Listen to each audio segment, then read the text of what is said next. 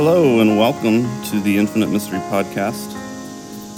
This is Rick, and in this episode, we are going to be doing another reading from the Book of the Heart, Meditations for the Restless Soul.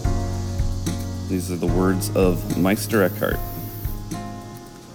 He says, "To you who knows God as God knows you, happiness is heavenly, and like all blessed ones, you will see only one."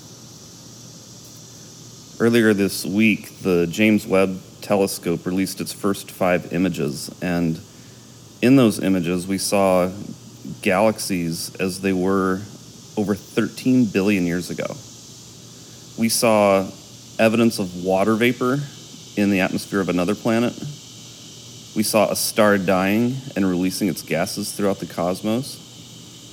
We saw the dance of 5 galaxies spinning together. And we watched the birth of stars.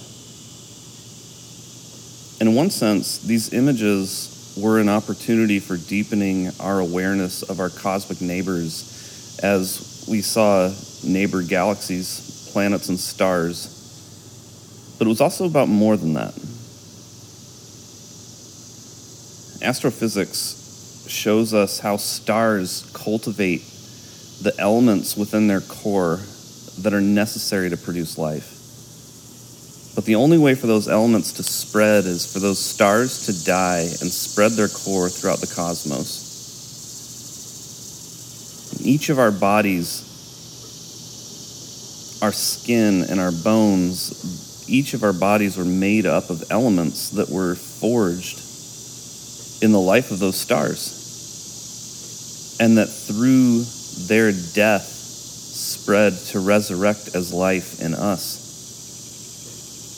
So in other words, there's a very real sense in which, quite literally, when we saw the images of the dying stars, we were not only seeing our neighbors, but we were seeing ourselves. To see your neighbor is to see yourself. To see yourself is to see your neighbor. And that convergence of self and neighbor is where love is born. And maybe it's in that space, in and among us, where God can be felt. Jesus talked about the kingdom being in and among us. He said that when we serve the least of these, we're serving him.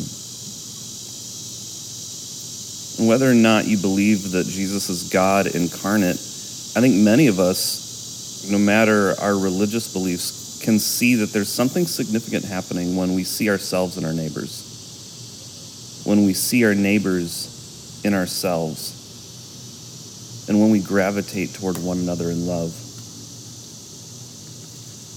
So take God off the table for a moment and just think about your relationship to the cosmos. Eckhart said, "To you who knows God as God knows you." What would it mean to say, "To you who knows the cosmos as the cosmos knows you"? Is there a difference? You are the cosmos. The cosmos is you. You are in the cosmos. And the cosmos is in you. And in a very similar sense, could it be that we live and move and have our being in God? And that God lives and moves and has God's being in us? In that way, are not our being and God's being one?